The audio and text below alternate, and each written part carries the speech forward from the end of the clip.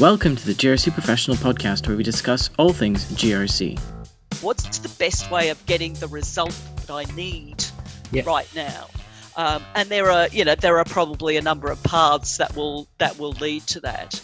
But I think it is often that combination of the sort of two-way stuff going on up front, followed up by the sort of, okay, guys, this is, here's the story and this is what you need to do. Welcome to the GRC Professional Podcast. My name is Kwame Slusher. I'm the editor of the GRC Professional magazine. And once again, we have Vivian Begg, who is our structured writing expert. Hi, Vivian. How are you?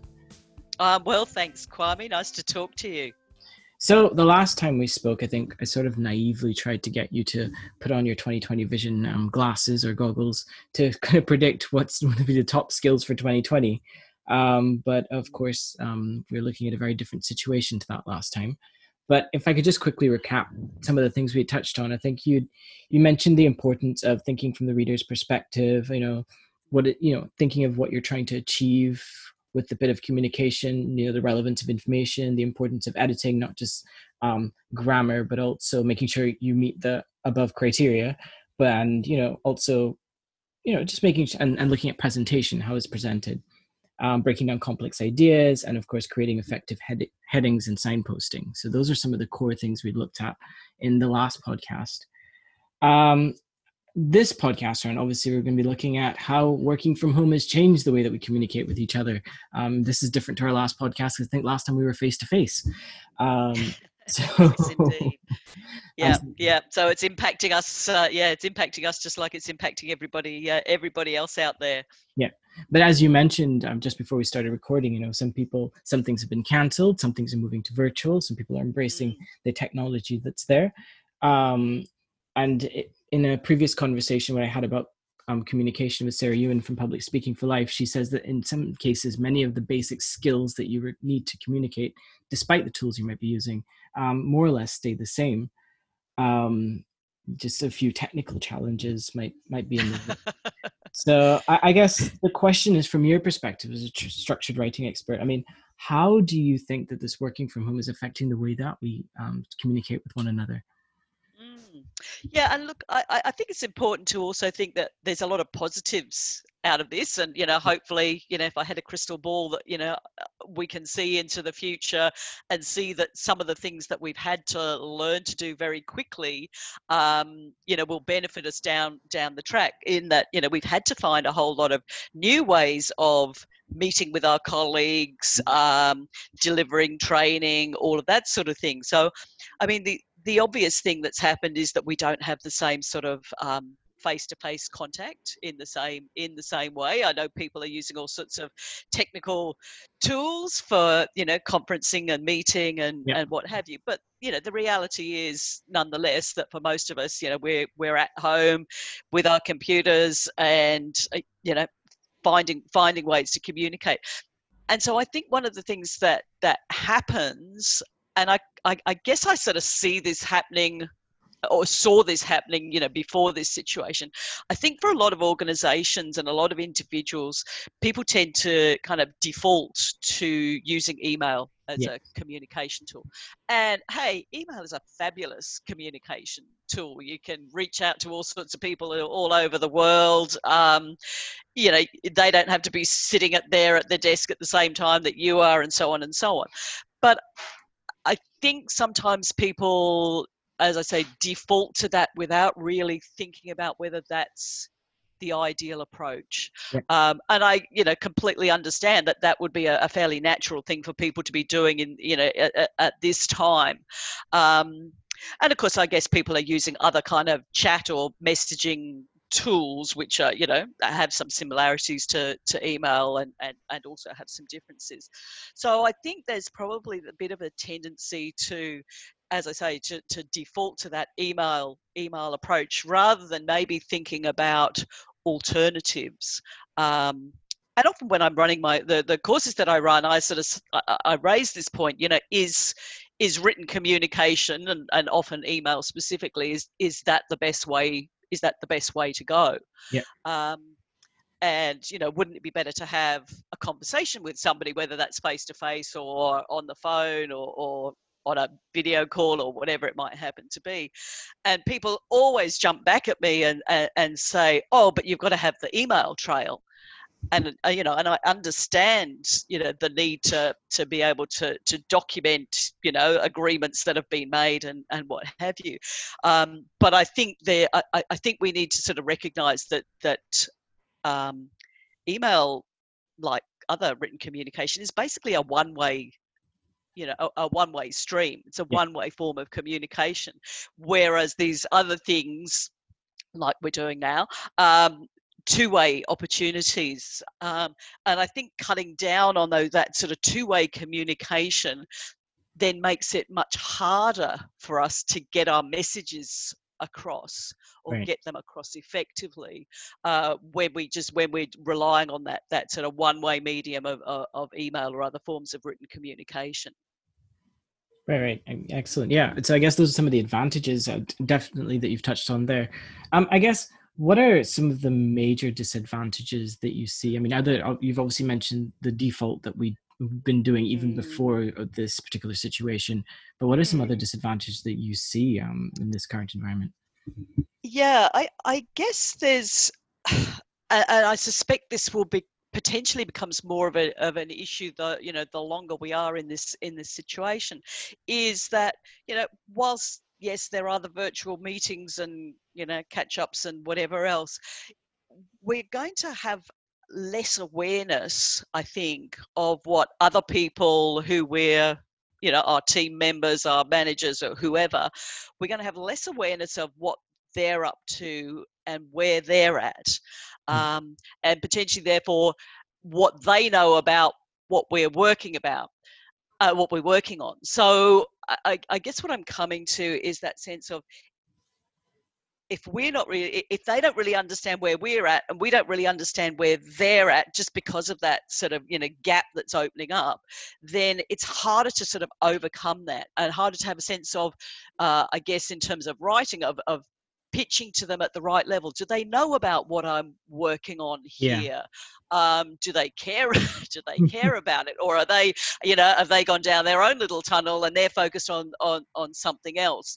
So I think the longer this is continued, there's more. I just think there's a lot of scope for us to kind of lose track of each other, lose track of the context that different people are working in. Yeah. And so then if you're trying to communicate something about what you're working on, does the person on the other end, where are they at? Are they up to speed with what you're up to? Or you're going to need to sort of give them a whole lot of context to to position what you're talking about.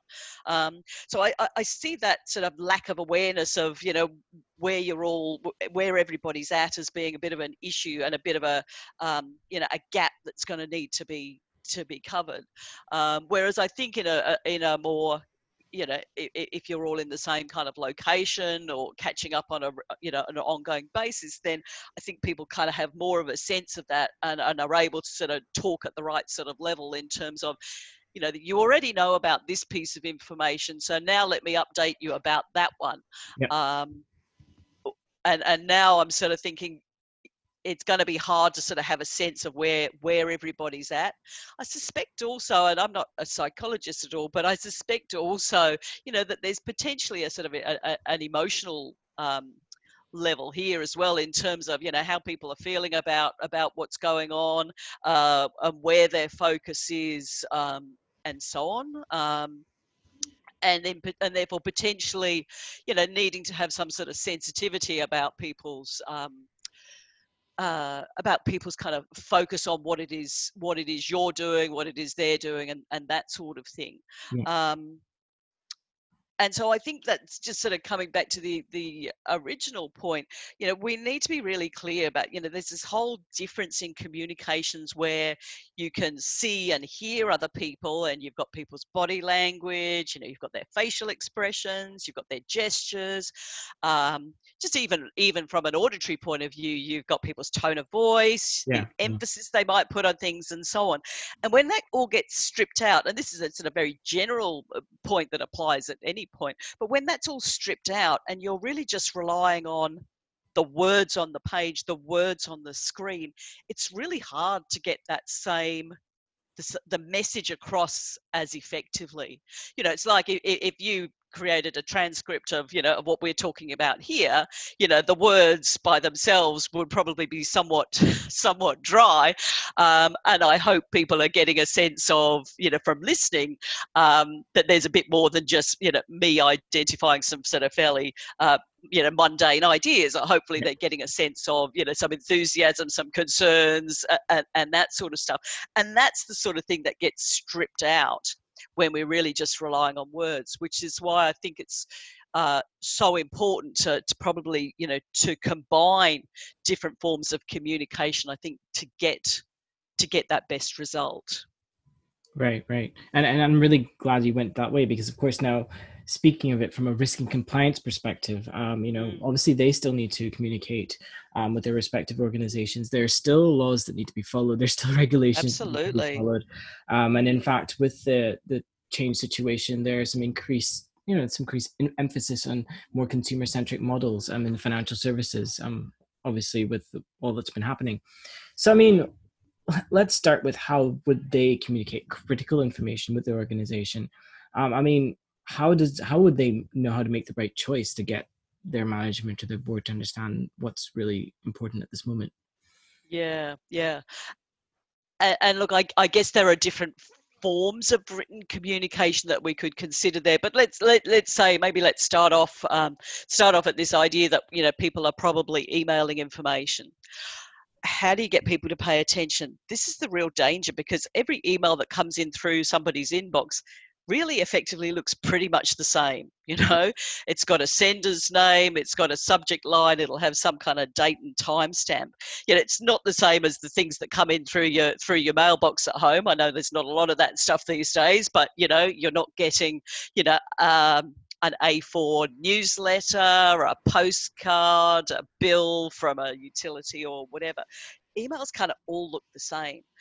So coming back to your question, so how do people make sure they get the attention of the people that they need to get the attention of? And I guess one really key thing that I often talk about in my training is that need to really get that subject line of your email right. And I think one of the things that we often fall into as writers is to think it's all about us and to think about our perspective. Yeah. So I might look at an email that I've written and sort of say, oh, okay, so what is this about? And make that my subject line. So, for example, recently I was having some problems with my email, not good timing.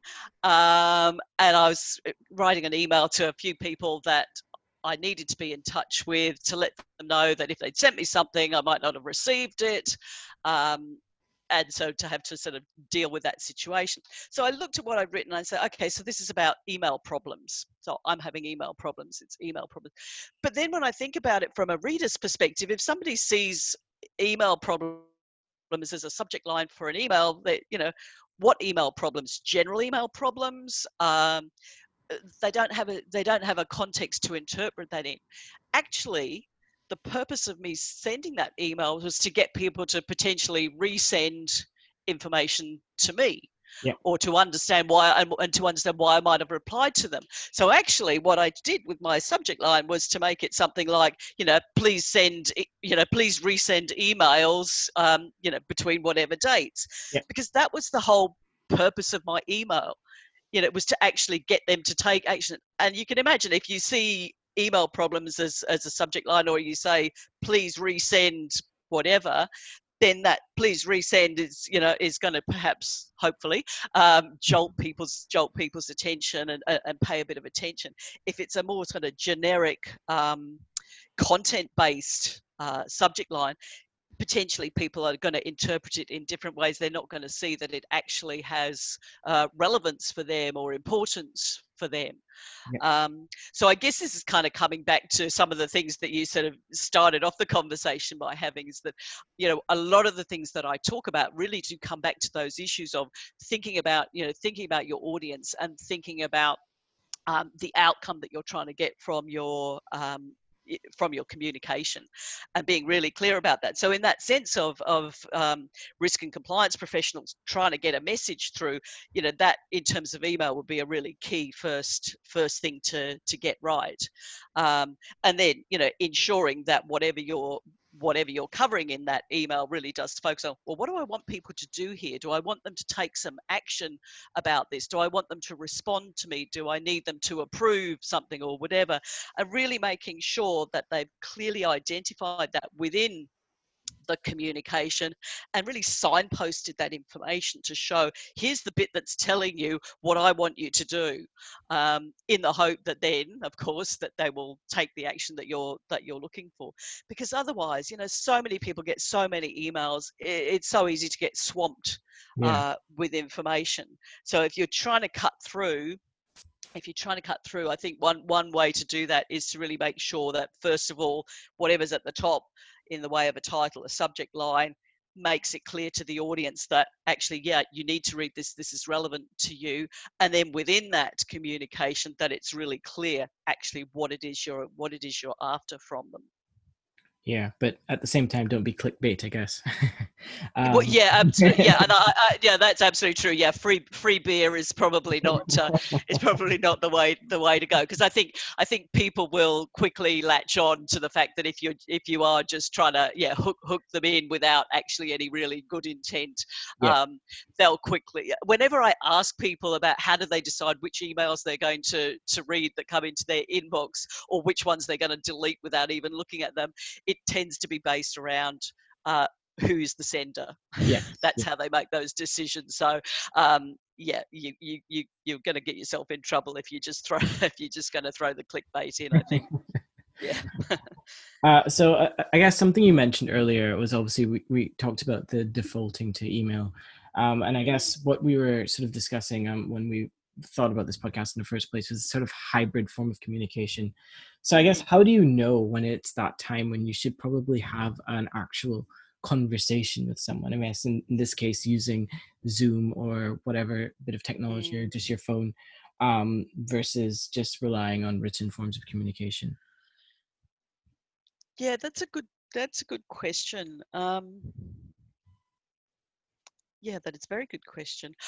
I mean, I think a lot of the time there's value in, and I guess perhaps it comes back to some logistical issues, like how many people are you trying to get something out to, and that sort of thing. I guess there's a question of how important is the information. Is it in terms of, is there value in spending that time up front? But I guess what I would encourage people to do is just to try and avoid that situation. I often refer to it as kind of ping pong email. When you send out an email and you think it should have done its job, and then somebody comes back to you with a question about it, and then you respond to that question, and then there's something else, and you kind of go backwards and forwards for a while until it's kind of resolved. Whereas I think a lot of times, depending on the situation, there's value in having that two-way conversation up front, whether it's one-on-one or with a bunch of people.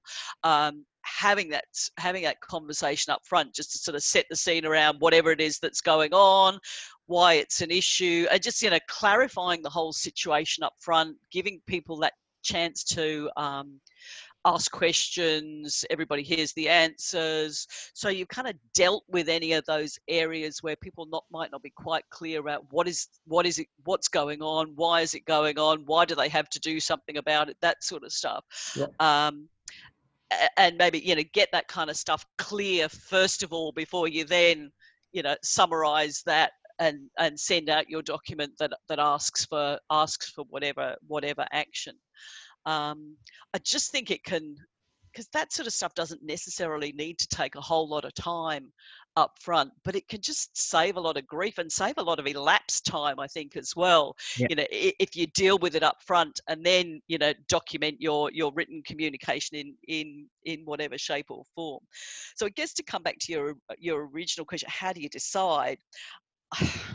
I guess it's, for me, it would be a question of, partly the logistics, as I say. Then, Yeah. how important is this? You guys as risk and compliance professionals, there's important stuff going on, in the legislative environment and so on, that you need to deal with, and you need to ensure that people know what they have to do and are compliant and what have you.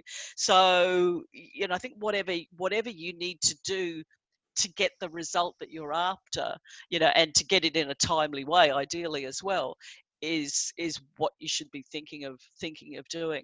And as I say, I'm just really wanting to jolt people a little bit out of this, okay, I need to write an email, okay, this sort of thing, and think, how am I at, what's the best way of getting the result that I need Yeah. right now? And there are probably a number of paths that will lead to that. But I think it is often that combination of the sort of two-way stuff going on up front, followed up by the sort of, okay, guys, this is, here's the story, and this is what you need to do. Right, right. Well, so something else that you've touched on, and you've been doing it throughout this entire chat, is you keep sort of drawing on the sort of central sort of elements of communication. And that, I guess that works with my next question, which is really, what are some of the, even in this new environment, even with using the various forms of technology, I mean, what are some of the things that just remain true, irrefutably true about good communication?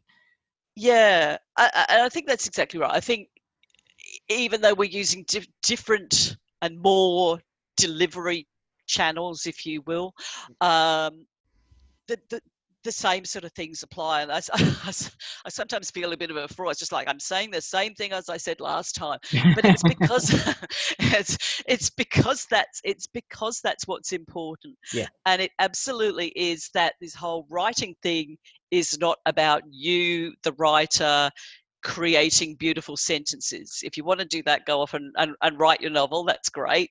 But in a business environment, we're writing in order to get things done, and therefore that means that we need to think from that reader's perspective. It's not all about you, the writer. The people that do this kind of stuff the best, this type of writing the best, are the ones who are able to put themselves in their reader's shoes and realize that, for example, for you as a compliance professional, what you really care about is that you get people to do the right thing, to take the action, whatever it might happen to be. Your readers, who may be more, I don't know, operational type of staff, for example, they're probably not terribly interested in that stuff, not in the same way that you are. They're probably thinking more about, well, if we've got to do this now on top of all the other things we were already having to do, this is just going to make, this is going to make more work. So, if you can think about it from their perspective, what do they care about? What's important to them? And try and tap into that, and see that kind of perspective. That will help you to write something that kind of acknowledges those issues, but still, gets your point through.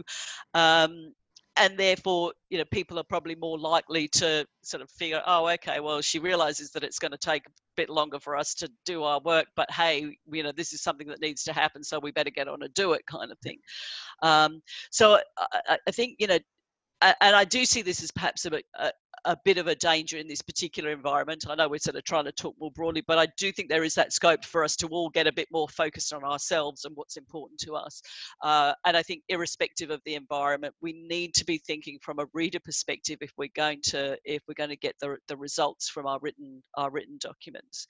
And the other thing, and again, it's already been mentioned, this idea about being really clear about what it is you're trying to achieve with your communication. What's the outcome that you're looking for, and really making sure that that's what you're targeting.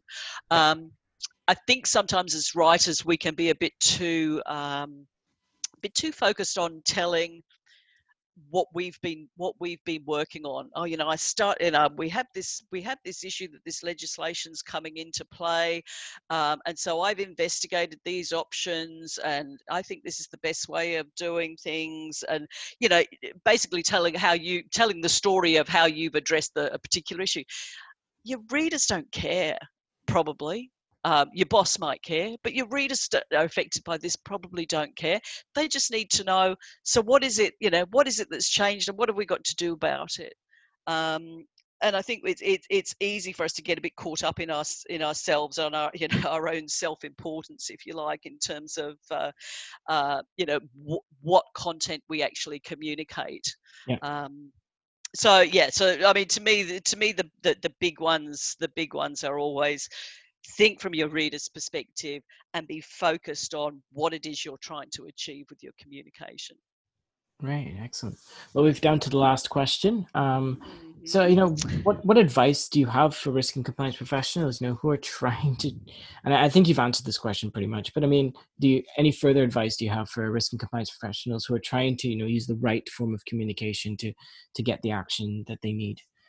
Yeah, look, I probably touched on it. I'm really mindful that there are so many options these days, and I think with the current situation and organizations sort of setting people up with different messaging options and what have you, it is hard to choose. I find it hard at a social level trying to decide how to contact people. Should I text them? Should I call them? Should I message them on Facebook? Should I email them? What's the best way of doing it? And I guess there's a number of ways of kind of looking at that. One is to sort of think about who's my audience and what's natural for them, what's familiar for them. But I guess thinking particularly of the sort of risk and compliance sort of arena, maybe you're needing to think about how your audience is going to use the information that you're providing. And it's quite likely that your audience needs to know where they will find that information in the future. And so therefore, it's probably a smart idea to have a kind of a consistent approach. I mean, ideally within an organization, I guess, but you can sort of scale that down to your team or what have you, in terms of different types of documents will be communicated, or different types of communications will be done in different ways. So for example, if it's something more of a reference document like a policy, then that's probably going to get stored in a central point, whether that's on your intranet or what have you. Whereas something which is more of an update or a briefing, that might make sense to do that as an email. So I haven't necessarily got real hard and fast rules about that, but I think at an organizational level or at a at a sort of compliance level, it's smart to sort of think about it from the audience perspective. Where is your audience going to expect to find this kind of information and respond to this kind of information? And think about the importance of the information, and therefore how should it be communicated so that sense of the importance comes through. And again, I think this is why for me, and I'm not trying to bag email, I think it's a fantastic option for us, but I think we tend to use it for everything big and small. And so some of those more important things, potentially kind of get downplayed a little bit. And that would be my concern, that information that potentially is getting lost, because there's so much other stuff going on there that doesn't have the same importance. Okay, excellent. Well, thank you so much, Vivian. I mean, hopefully members listening that will help them sort of get their messages across and more effectively. And thank you so much for making time to being on the podcast once again. Oh, that's a pleasure, Kwame. Always enjoyed chatting to you and to your members. So yeah, guys, I hope everything's going well for you out there, and hopefully you've just got a few tips there just to keep in mind.